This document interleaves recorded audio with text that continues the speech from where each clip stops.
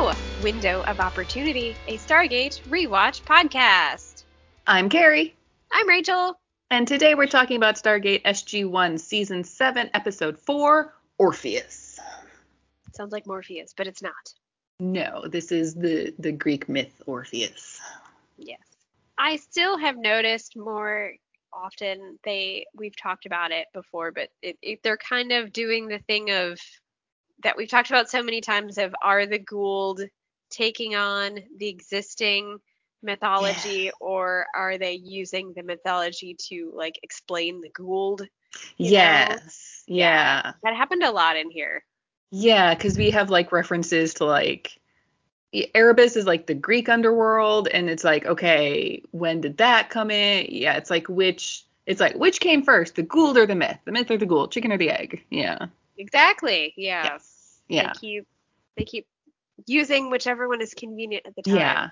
It's like, I mean, for sure, like if we go back to the movie, Ra, the myth for sure existed first, and that Goa'uld corrupted that.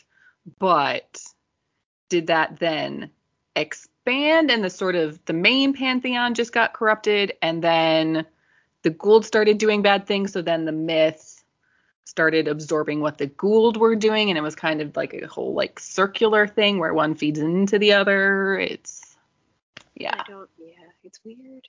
It's weird. Yeah. But I like this episode. It is a good one. Yes. Yeah. Yeah. Mm-hmm. So should we get into talking about it then? Yeah, tell me about it. Okay. So this episode originally aired on June 27th, 2003, written and directed by Peter DeLuise. And on the commentary, we have Peter DeLuise and the director of photography, Peter West. Is there a cameo? Ish. Sort of. There's a reference. Okay. I'll put it that way. I'll tell you when we get there. Okay. Okay. There's a reference to a cameo? There's a Peter reference. Okay. Got it. All right. So in this episode, Teal'c's dependence on Tritonin is changing in him ways he didn't expect, and he is struggling with his identity as a Jaffa. Daniel is also struggling to come to terms with his descension. Sharing Kelnorim with Teal'c, Daniel has a vision of Teal'c's son Ryak and mentor Bra'tac trapped in a Jaffa death camp and realizes he did nothing to help them. Boo. Yeah. So we start with an unscheduled off-world activation which has SG1's IDC. Jack then comes over the radio to let the SGC know that like they're coming in hot, and Hammond orders everyone in the gate room to get ready. Okay, I need to rant here for a second because so nothing to do with the episode itself, but so like I look up like trivia and goofs just to see if there's anything interesting to talk about as we're just dissecting what happens in the episode. And there's something somebody marked as a goof here that I've seen in a couple other episodes, and it's not a goof at all. So we're in Earth in the Stargate room with the Earth gate. The Earth gate spins and has to dial manually, even like incoming. So the last chevron that locks is the Earth point of origin because we're looking at the Earth gate. Occasionally, someone points out that is a goof because the incoming wormhole is not from Earth. It should be the off-world point of origin.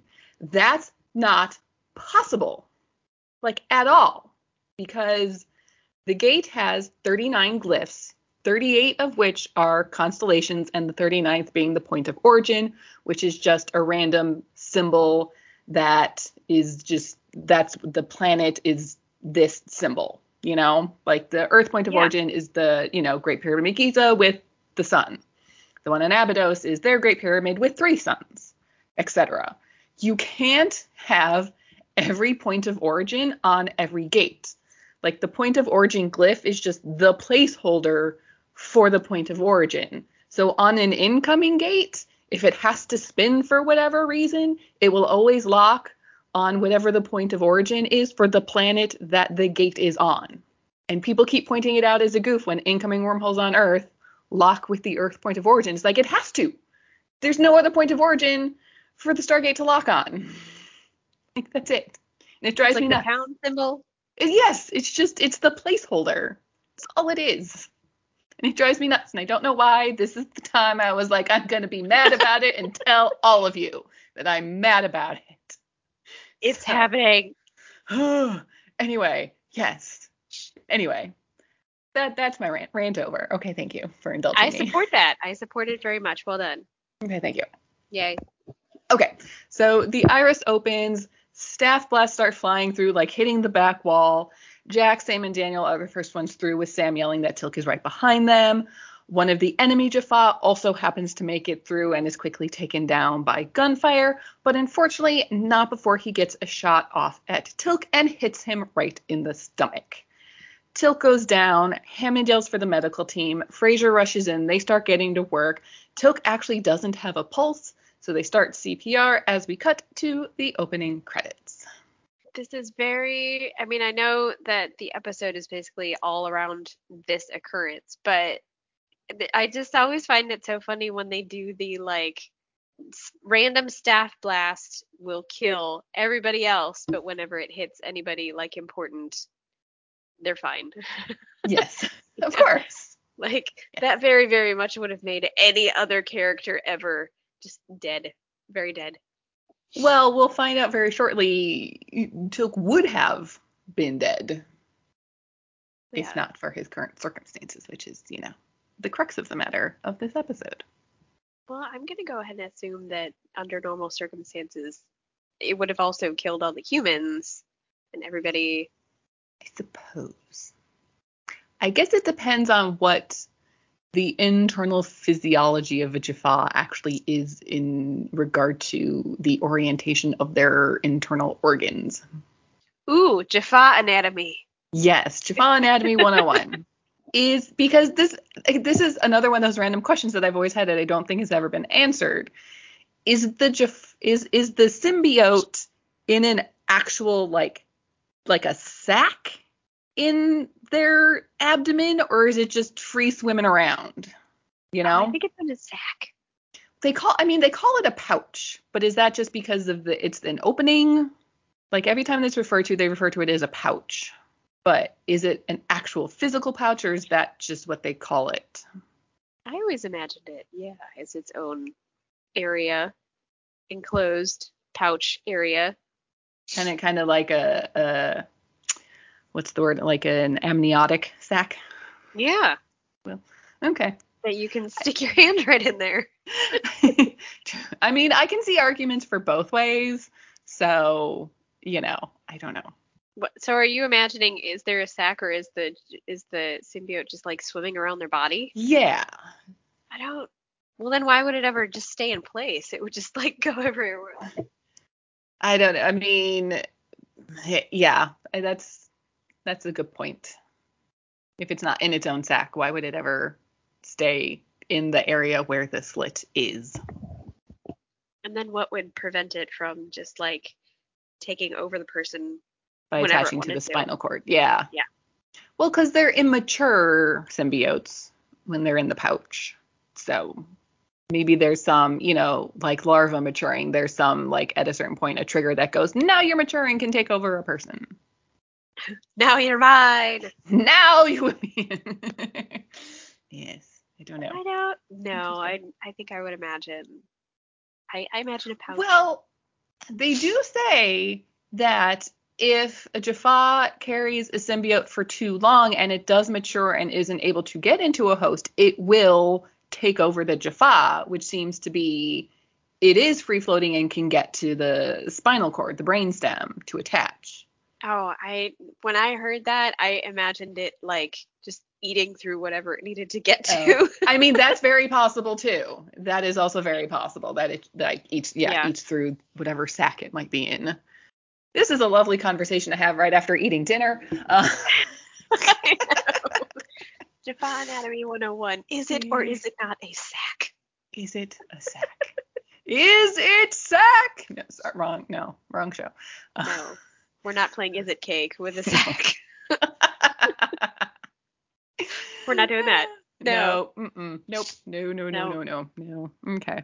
Anyway, should we go back to the show itself?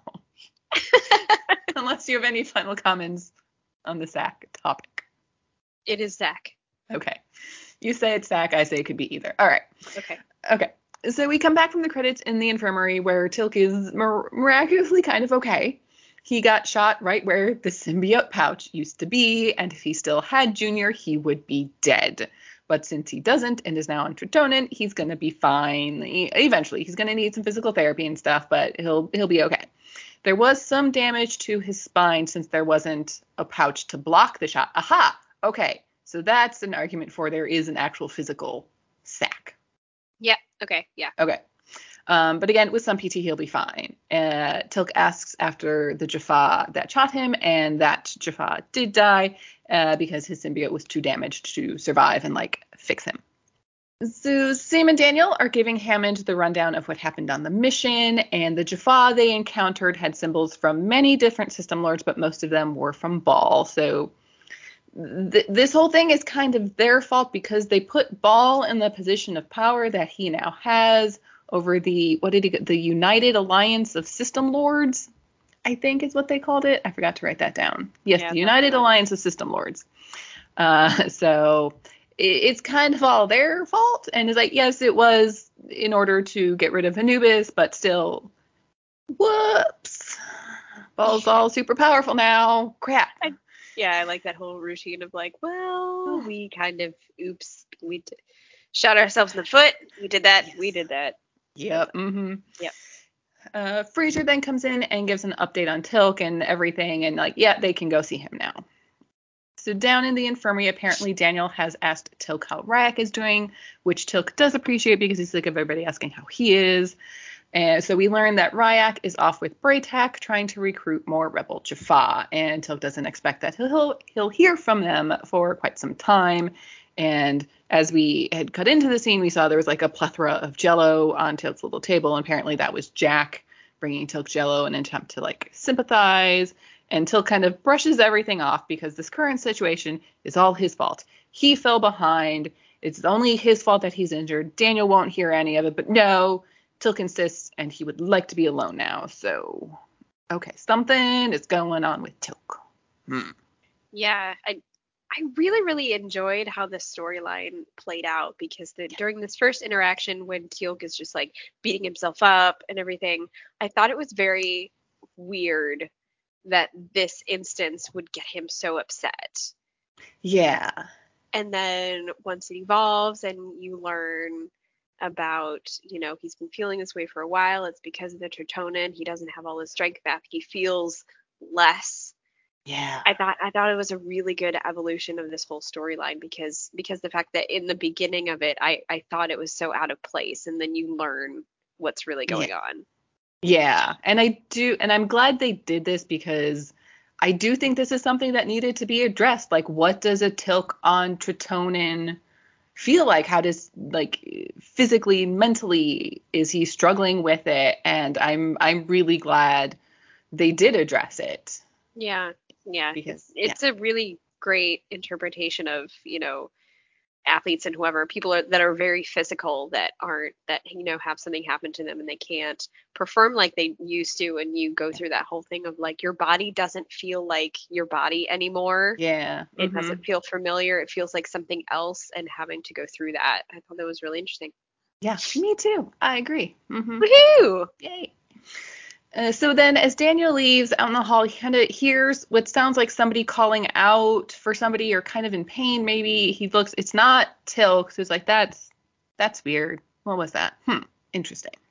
Down in the gym, Sam and Daniel are working out as we see Tilk working with his physical therapist in the background, and Sam happens to be going on a rant about how much she hates the movie Signs because it's just so dumb. And she's not wrong. But I love how they didn't name the movie. You just knew. Everybody knows. I mean, the movie came out the year before this episode, I think. So it was probably still the big hit movie of the time when they were filming and everything. Yeah. So yeah. Mm-hmm. I love this interaction, how Daniel is like, why do you watch those movies? She's like, don't you want to know if they're getting anything right? Because if somebody is getting something really right, then that might mean there's a leak, and maybe they need to investigate something. Wormhole Extreme. Yes. Mm-hmm. Remember Martin? Yep. Mm-hmm. Yep. Got to keep an eye out. Yep. Anyway, Sam notices that Daniel seems to be a bit distracted, and he goes on this thing about how, he's recovered the majority of his memories from before his ascension, but he still can't remember anything from the year he was ascended, and there's, like, something that's, like, niggling at his brain that seems important, but he just, like, he can't remember. It's just not there.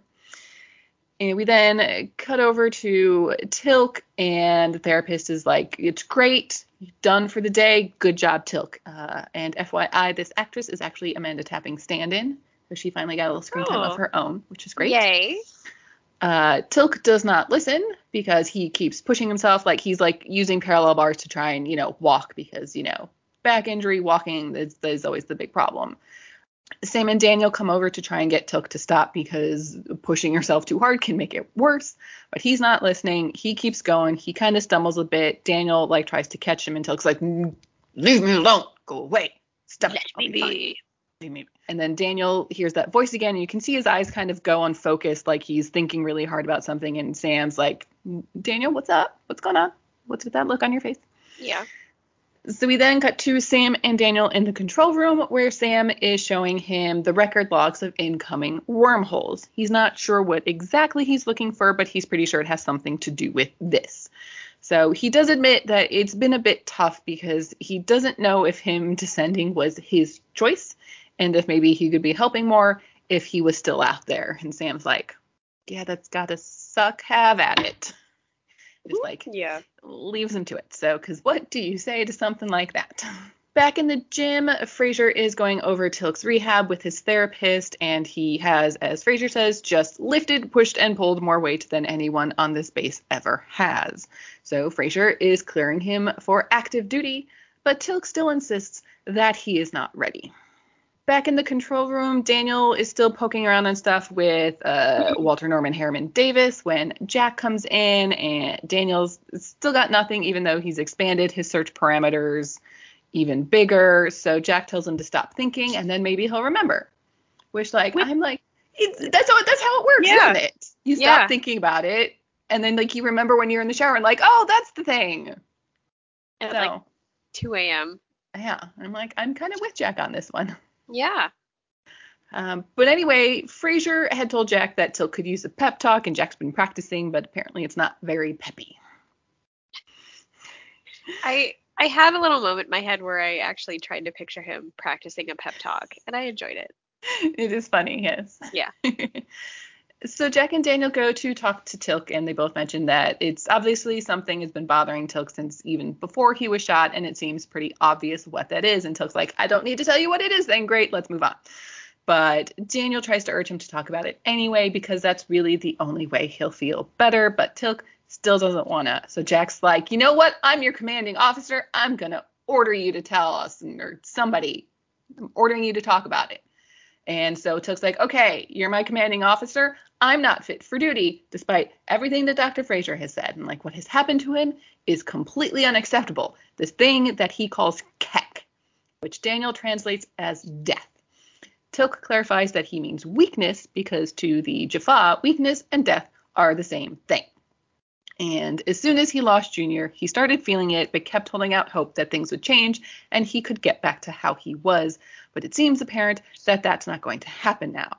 Jack won't take it. Tilk is still the strongest guy in the SGC, and he has 2 good knees. But no, Tilk still insists he's not fit for active duty. So Jack's like, okay, I'll accept that for now. Okay, all right.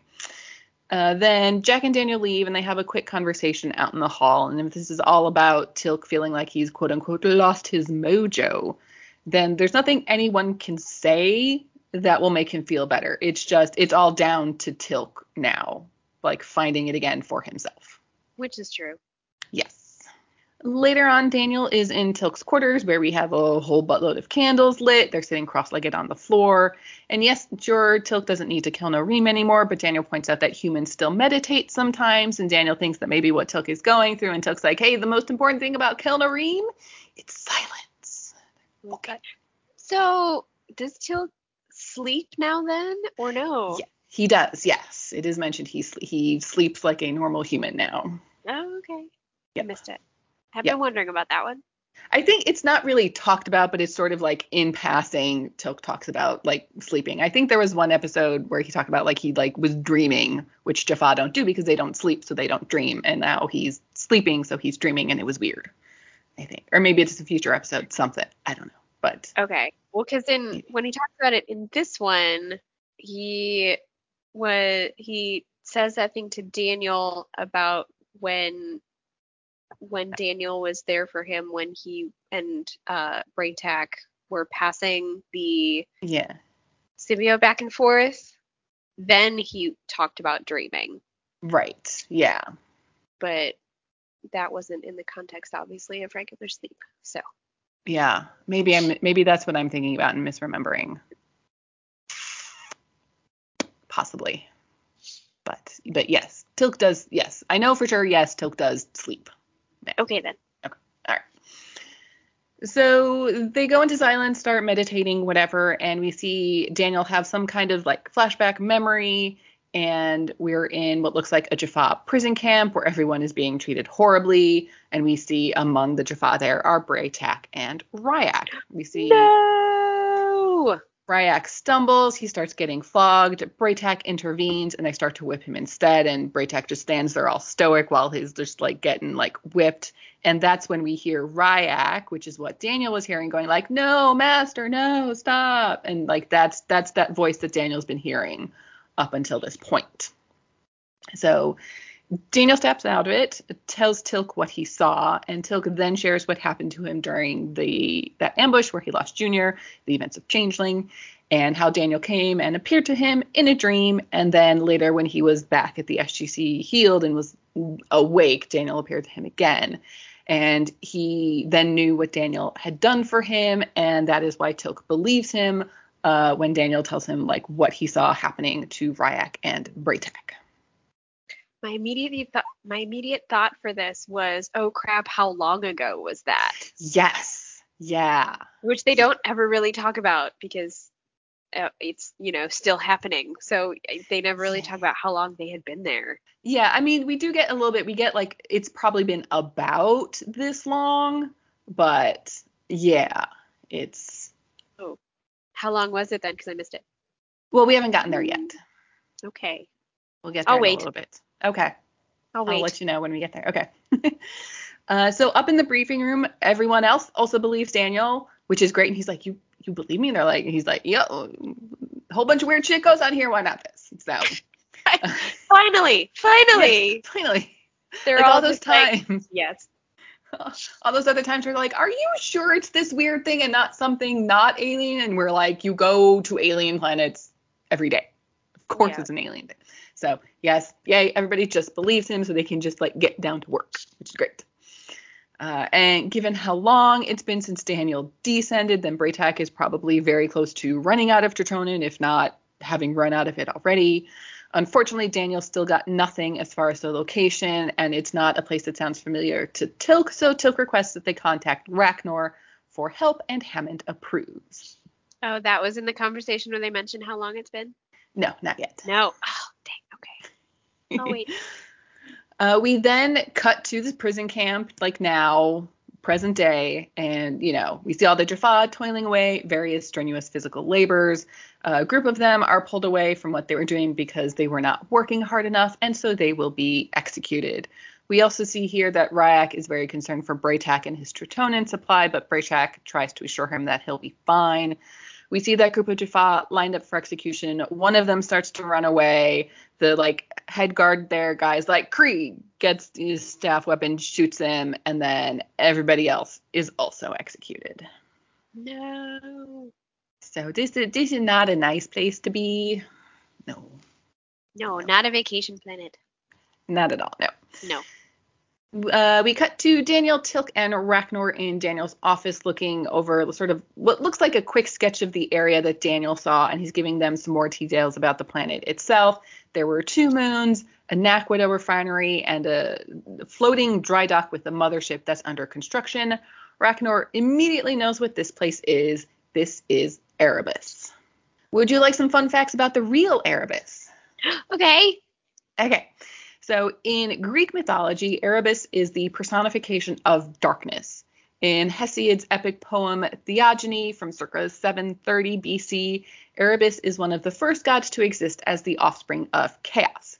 He is the father of Aether, the sky, and Hemera, the day, with Nyx, the goddess of the night. So Nyx and Erebus made Aether and Hemera.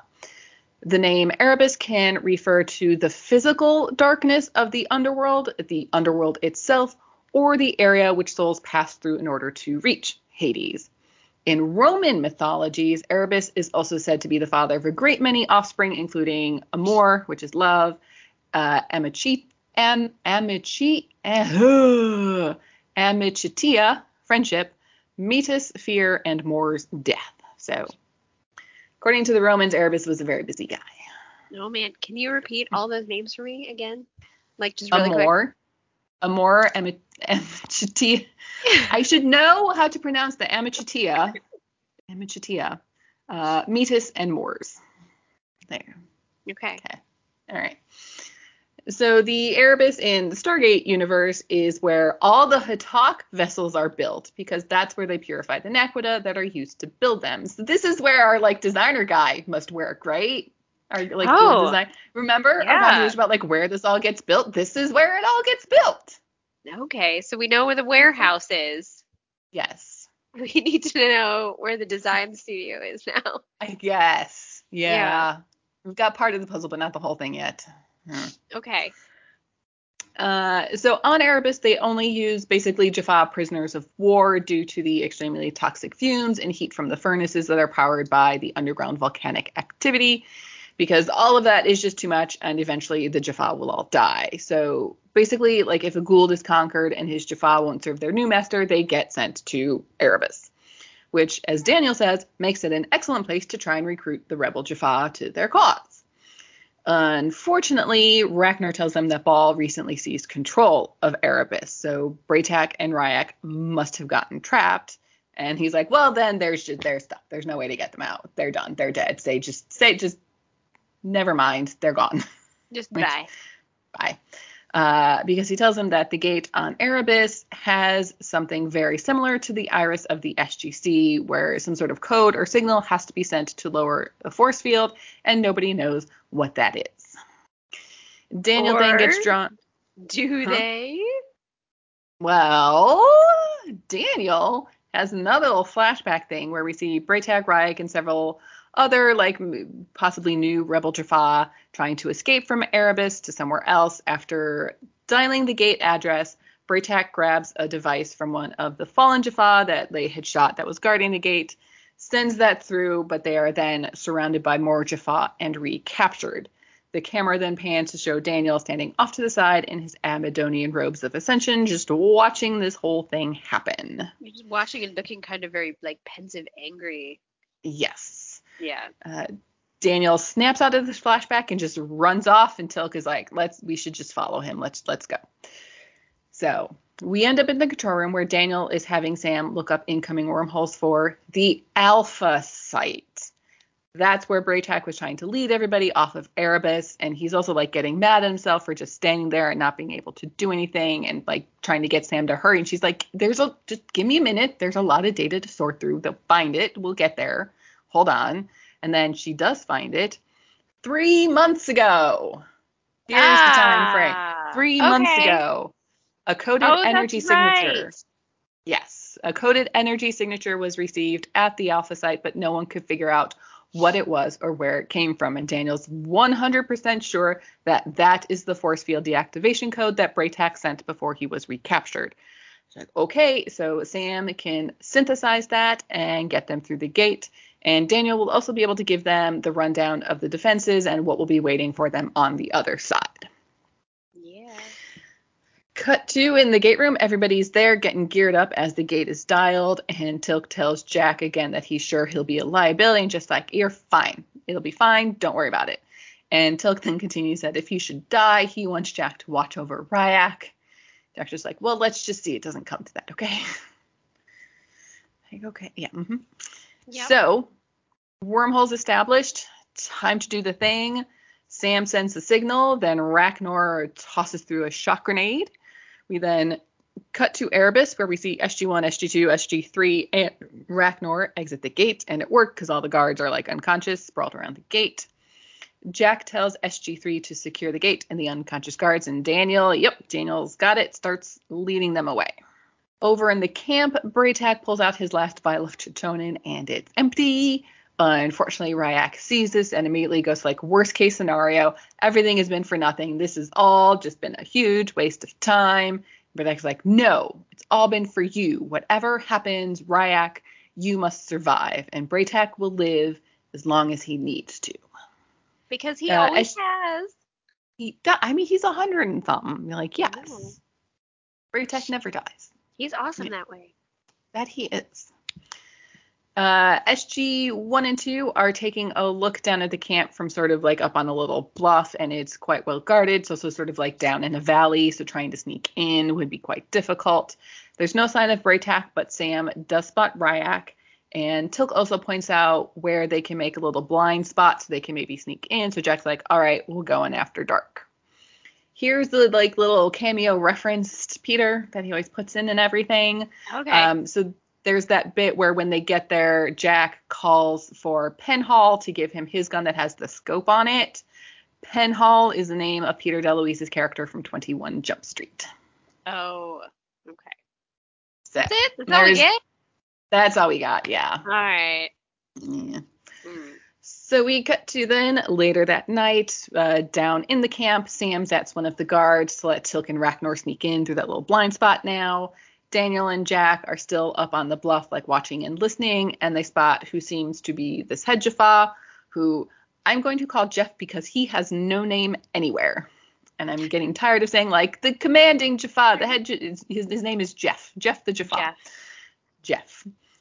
Starts yelling at another guard. Daniel paraphrases for Jack that he's basically just getting like fully dressed down by Jeff for some reason. Once he's had enough with that guard, Jeff goes for another one, and it takes him like right by where Tilk and Ragnar kind of ducked into hiding. And Sam's like, oh my God, they've been made, but it seems like not yet. They're okay. All right. Tilk and Ragnar make it into the tent where Braytak and Ryak are being held. It's a kind of joyous reunion because, Father, yay, you're here. You did come to save us, yay. But Braytak is obviously very sick. Luckily, Tilk has enough Tritonin for both of them and immediately gives Braytak a dose.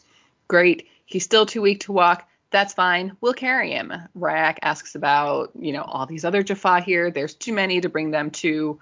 Ryak insists that they could fight, to which Tilk replies, then they will die. And Ryak's like, if they stay, they'll die.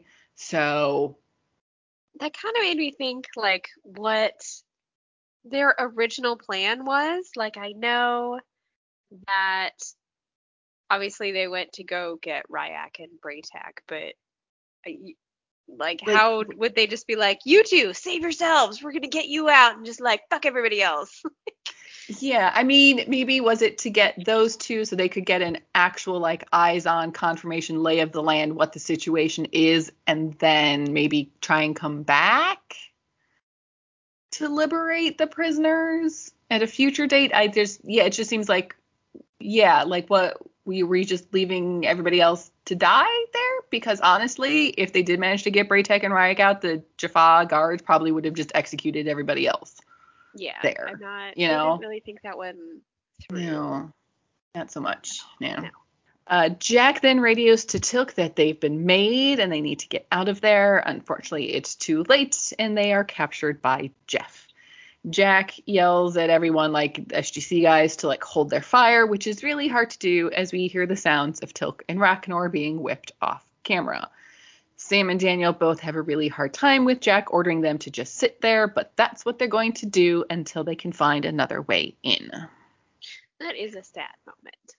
It is. But I mean, you can't just go storming the castle, unfortunately, at this point. Yeah. Yeah. It's like, I get it, but also, I don't like it. Yep. We then see Tilk and Ragnar dragged back into the tent. They're both very badly injured, like they can't even walk. Braytek's starting to do a bit better. Ryak warns Tilk that if he can't walk, he'll be killed because all those who can't work are killed, and Tilk assures him that help is still on the way. Back up on the bluff, everybody's trying to figure out what to do. Daniel again tries to blame himself, but that really wouldn't have worked out better for anyone if he had stepped in back, when he was still ascended and there at the time. And Jack's like, time for plan B. Time to think of a plan B. We don't have one. We need one. We will get one. So Jack's like, I think we need a distraction. And Sam's like, grenades. He's like, bigger. Claymores? Yeah, even bigger. And Jack looks up at that mothership that's under construction. It's like, okay, bigger. Got it. Yes. So Sam and Daniel ring up to the dry dock, which Peter was very clear to point out in the commentary. Where they are is not in the mothership, but in that dry dock, like floating platform. Okay. So, yes. Did you notice we finally, I don't remember if it's the first time or the second time that they're doing the ring things or something, we finally get to see a panel? Oh, we see those every now and then. Yeah, but in the conversations that we started to have where we leave picking apart a Stargate and trying to pick apart the logic of the rings, because it had multiple buttons, which could mean multiple destinations, and maybe don't know. It's like there's 6 buttons, but they only ever push 4. Are like, do all ring transporters use the same 4-digit combination of symbols? How do they work? I don't know. Is one of them to like keep the doors open, like on an elevator? Is one of them to shut the doors immediately? Is one of them an emergency button? Yeah. Don't know. I don't know. Man.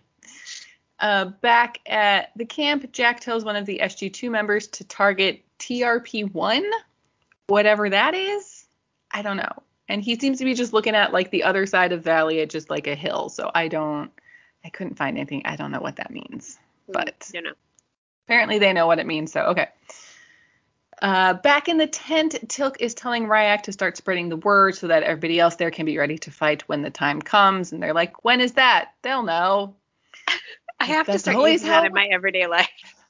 What's the sign? Just wait for the sign. What's the sign? You'll know. What? Just reserve that one for your everyday life. When somebody asks you a question, you just go, oh, you'll know when the time is right. You'll know.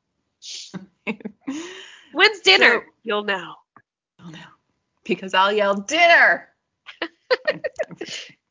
You'll know. Yeah, you'll know. Ryak also wants to know if Tilk will be able to fight, but Tilk still insists he's too weak, which he kind of might actually be right now, after having been, like, whipped so severely.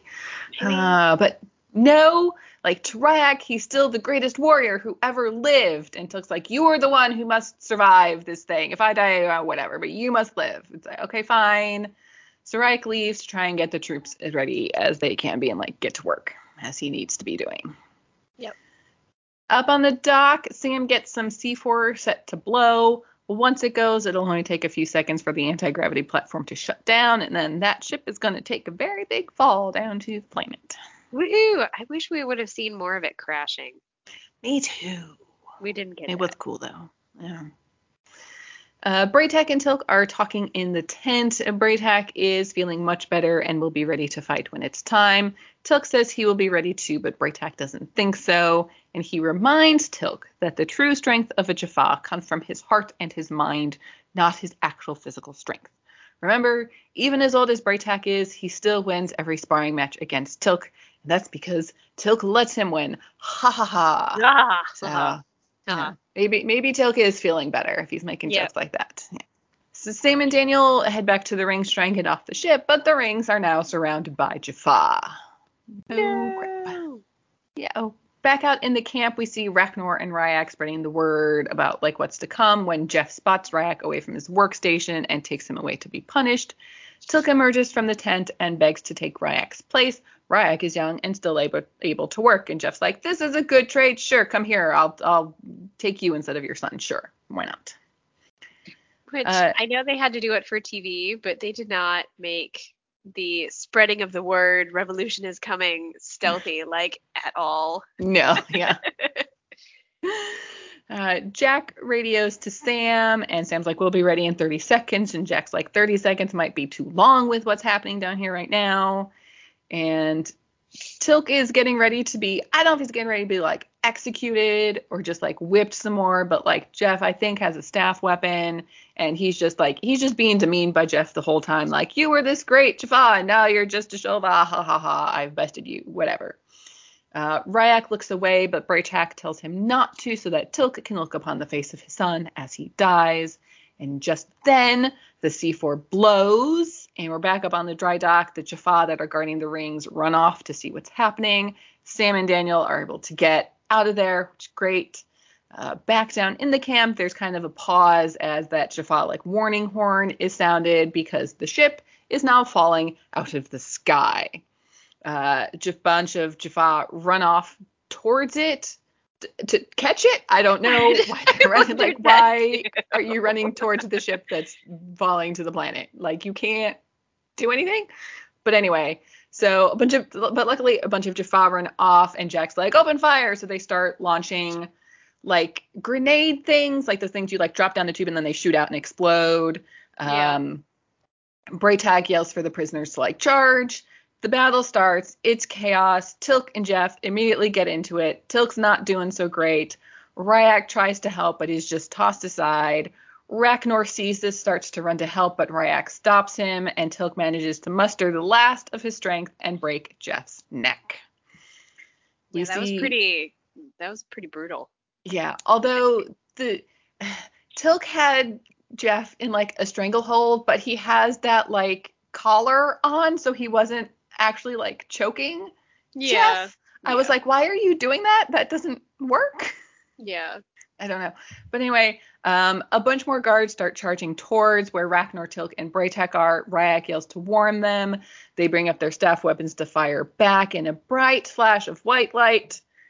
Everybody's back in the gate room. Because, as Peter says, they're the good guys. Of course they win. We don't need to see it. It's fine. We know what happens. We know what happens. Yeah. We do see Braytek on a stretcher being like tended to. Tilk is being helped down the ramp by Ryak and Ragnar. The camp has been freed. All of the Jaffa relocated to the Alpha site. They're all very eager to join the rebellion. And Braytek's like, it was a success. And thanks Hammond of Texas for his help. But Hammond insists that it's Daniel who deserves the thanks. And like, indeed he is. Yeah.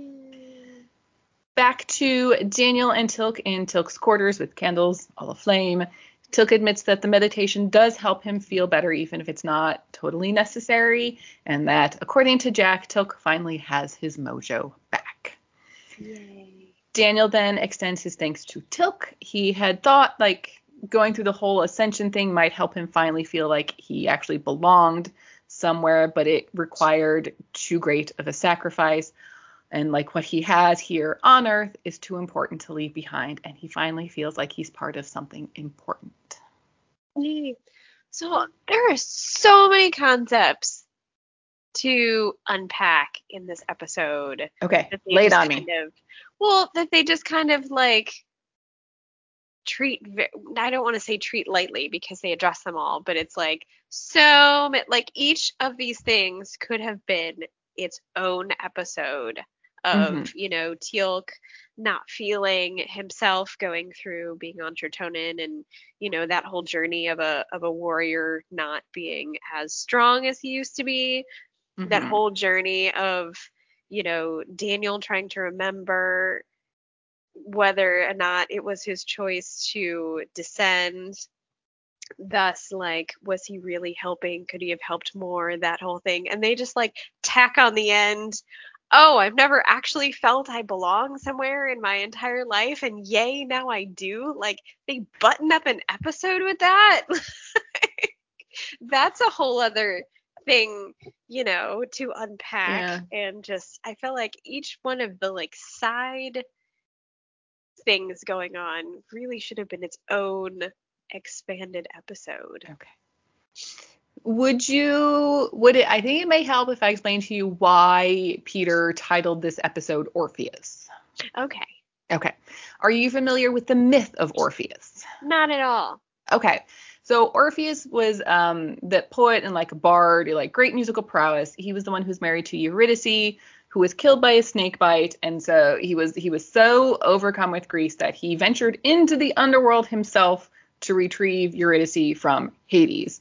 Hades was so moved by Orpheus's music and love for Eurydice that he let her go on the condition that neither of them look back when they were on their way out of the underworld. Like, they had to wait until they got back to the surface of Earth before they could, like, look at each other.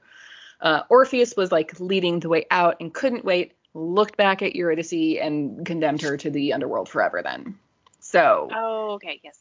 So according to the commentary, he chose the title of Orpheus because we have both Teal'c and Daniel traveling through their own personal hell, basically. Teal'c, a slightly more literal hell than Daniel's sort of like metaphorical, like mental hell. But they're both on this journey of like trying to get through this really hard, dark place and trying to come out the other side of it. Okay. Does that help? I mean, yeah, but Okay. I still think that both of those could have. Yeah. There was enough meat there for their own episode. I mean, I don't disagree with that, but I do think having them both together also helped Teal'c and Daniel become closer, and I really like their friendship. So, Yeah, that's true. you know, I like that, you know, in their own way they can sympathize with what each other is going through, because while it may not be a strict sort of one-to-one, I'm going through the same thing you are, it's like I get it, because I'm kind of going through something kind of like that. Yeah. And yeah. All right. I like that they're together. Yes. And for some reason on my first watch through, like when we got to that end scene, like I actually started tearing up a little when Daniel was like, I finally feel like I belong. I'm just like, oh, Daniel. I don't know why. I don't know. But Yeah. I don't know. Anyway. Well, it's a heavy thing to admit of feeling like you don't actually feel at home. Yeah. In the world. Yeah. Yeah. It is. Yeah. You know, he finally feels like he does. And that's really Yeah. great and sweet and lovely and all that good stuff. Yeah. Yeah. Okay. Okay, so the episode title, Orpheus, went through that. There's only one fun foreign territory title, and that was in French. They called it The Slaves of Erebus. Okay. Not Daniel remembers Ryak.